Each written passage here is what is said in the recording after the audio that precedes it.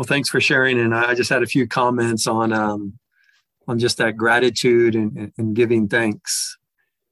And I kind of drifted back when I graduated from college, and this is after I had a graduate degree. I got it in business, and so I ended up working for the boys clubs of Aurora, Colorado, and I was their athletic director. And my parents asked me quite frequently, so why did you get a master's in business? But I couldn't really explain it. I think we've all been there a few times. And at the club, though, we worked with underserved kids from East Denver in the Aurora area. And on Saturdays in the fall, kind of like we've had these past few weeks, I would drive our 9 and 10-year-old youth football team from East Colfax Avenue in Aurora all the way to West Denver for our weekly games. And then after the game on the way home, and I was driving just a plain white van and had the little Aurora Boys Club logo on it. It was a long drive back. It was, 30 to 40 minutes, depending on the traffic. And as you know, I kind of I always have this craving, I guess you could call it an addiction, for my cold Pepsi or cold pop. And so on the way back, it was in the afternoon, and I would start craving having a cold soda pop. And I had all these kids with me, and I go, well, I can't really stop and get one for myself and not for them as well. And so one Saturday, as I was driving home and I had this craving, I hollered at the kids. Looks like Rose is trying to get her. I hollered at the kids, do y'all want to stop at McDonald's and get a Coke? And they all yelled, yeah, we love McDonald's. Yeah, let's stop, Craig. And of course, they immediately followed up with, but we don't have any money. And I said, well, that's okay. I said, I'll spot you. And everybody was cheering. They were yelling, yeah, we're going to stop at McDonald's. And then Patrick, who was our quarterback and the leader on the team, he says, can I get a junior hamburger instead of a Coke, Craig? And then Kenyatta said, well, can I get a fry? And I can split it with Patrick. And so we can just have a whole meal together. And then Pedro was moaning. He goes, Craig, he goes, I'd rather have a chocolate shake instead of a Coke. Is that okay? And I just said, I'm driving this whole time. And I had all this list of different things they wanted. And I said, stop. I said, we're going to get 14 medium Cokes or nothing. And they said, nothing. I said, yeah, nothing. They said, all right. They said, how about a Sprite though, or a Dr. Pepper? And I said, well, that's fine. I said, you can order any medium soft drink that you would like. And they said, all right. And so I parked the van and we walked in to McDonald's. And it was like I had 13 little ducks behind me, and they were all following behind me. And then they loved to wear their football uniform everywhere we went. And so they had on their shoulder pads and their pants and their cleats. And they always wore their helmets when we would wander outside as well, because they said, well, in case we get into a fight, Craig, we want to have our helmets on. I said, okay, you can wear your helmets if you want to.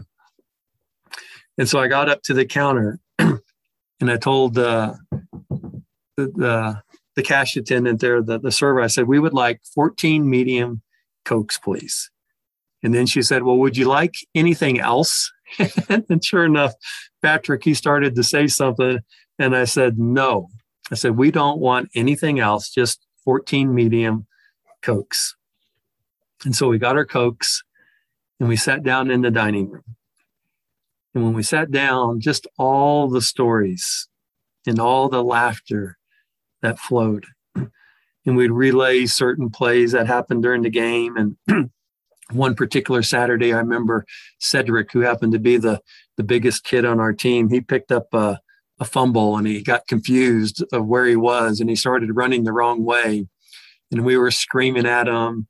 And Patrick, who was the fastest kid on our team, he caught him very quickly and literally turned him around and started pointing him in the right direction. We would just laugh and tell all these stories.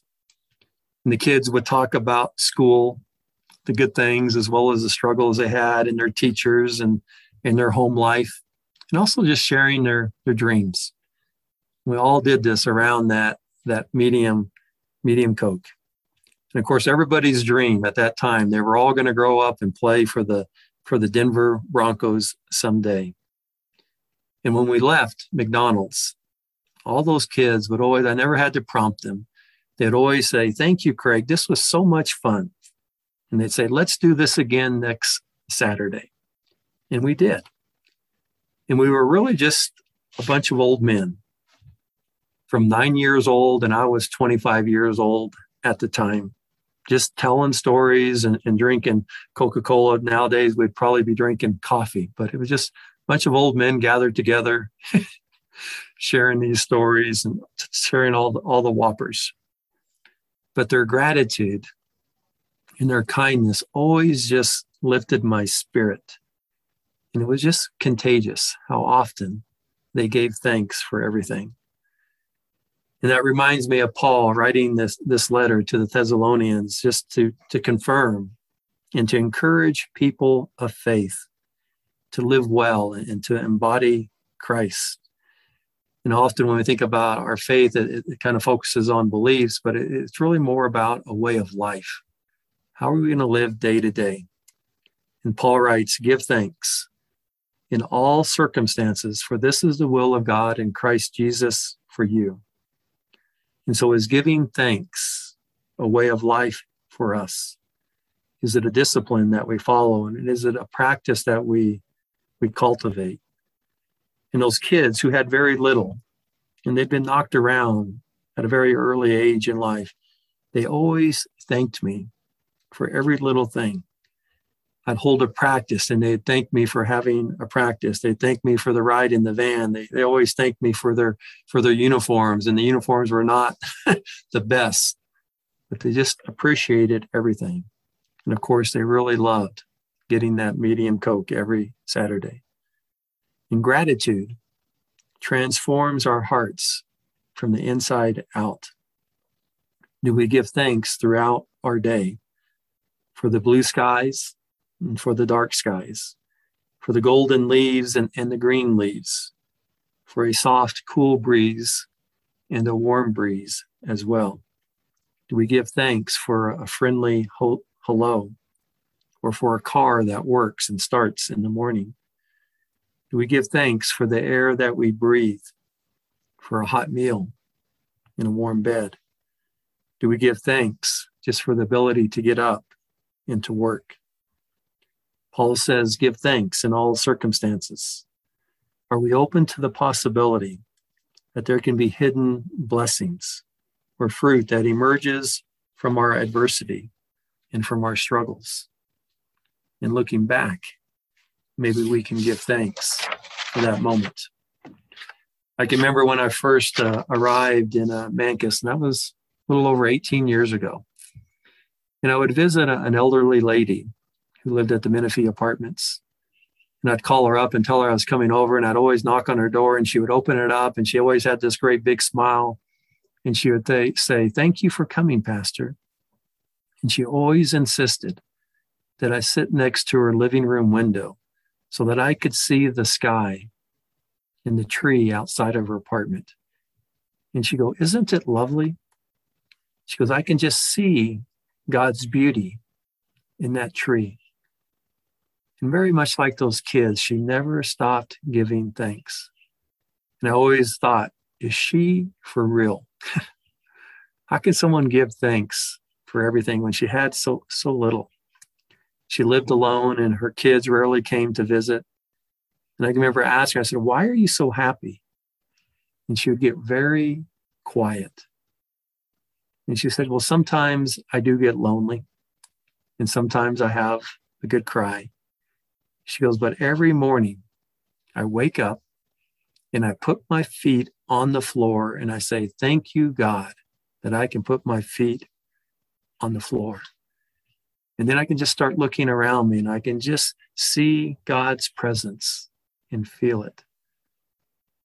And I said, "What about when you can't put your feet on the floor?" And then she always had that little smile. She said, "Well, hopefully by that time, I'll be in heaven. And I'll give thanks to God for that as well."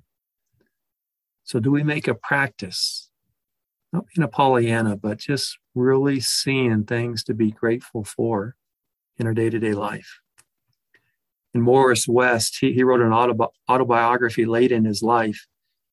And he said, when you get to be 75 years old, he says, your vocabulary should be pretty simple. He said, you only need 2 words, and that's thank you.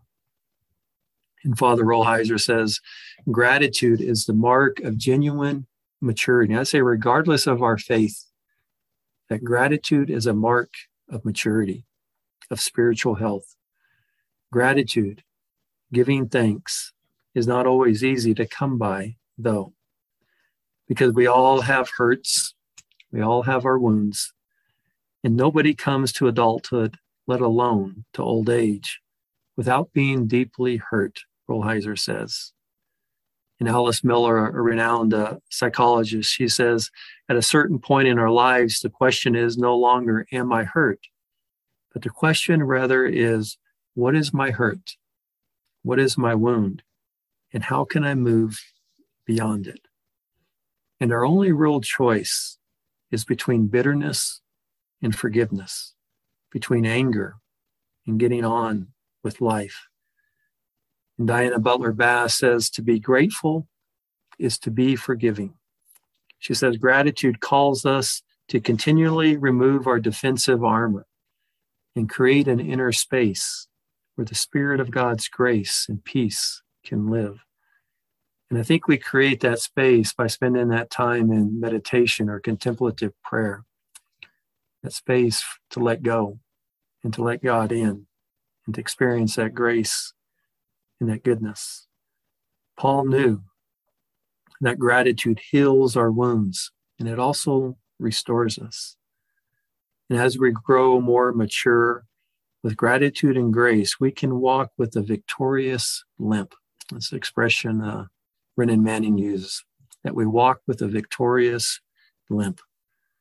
And our wounds become sacred and we can give thanks.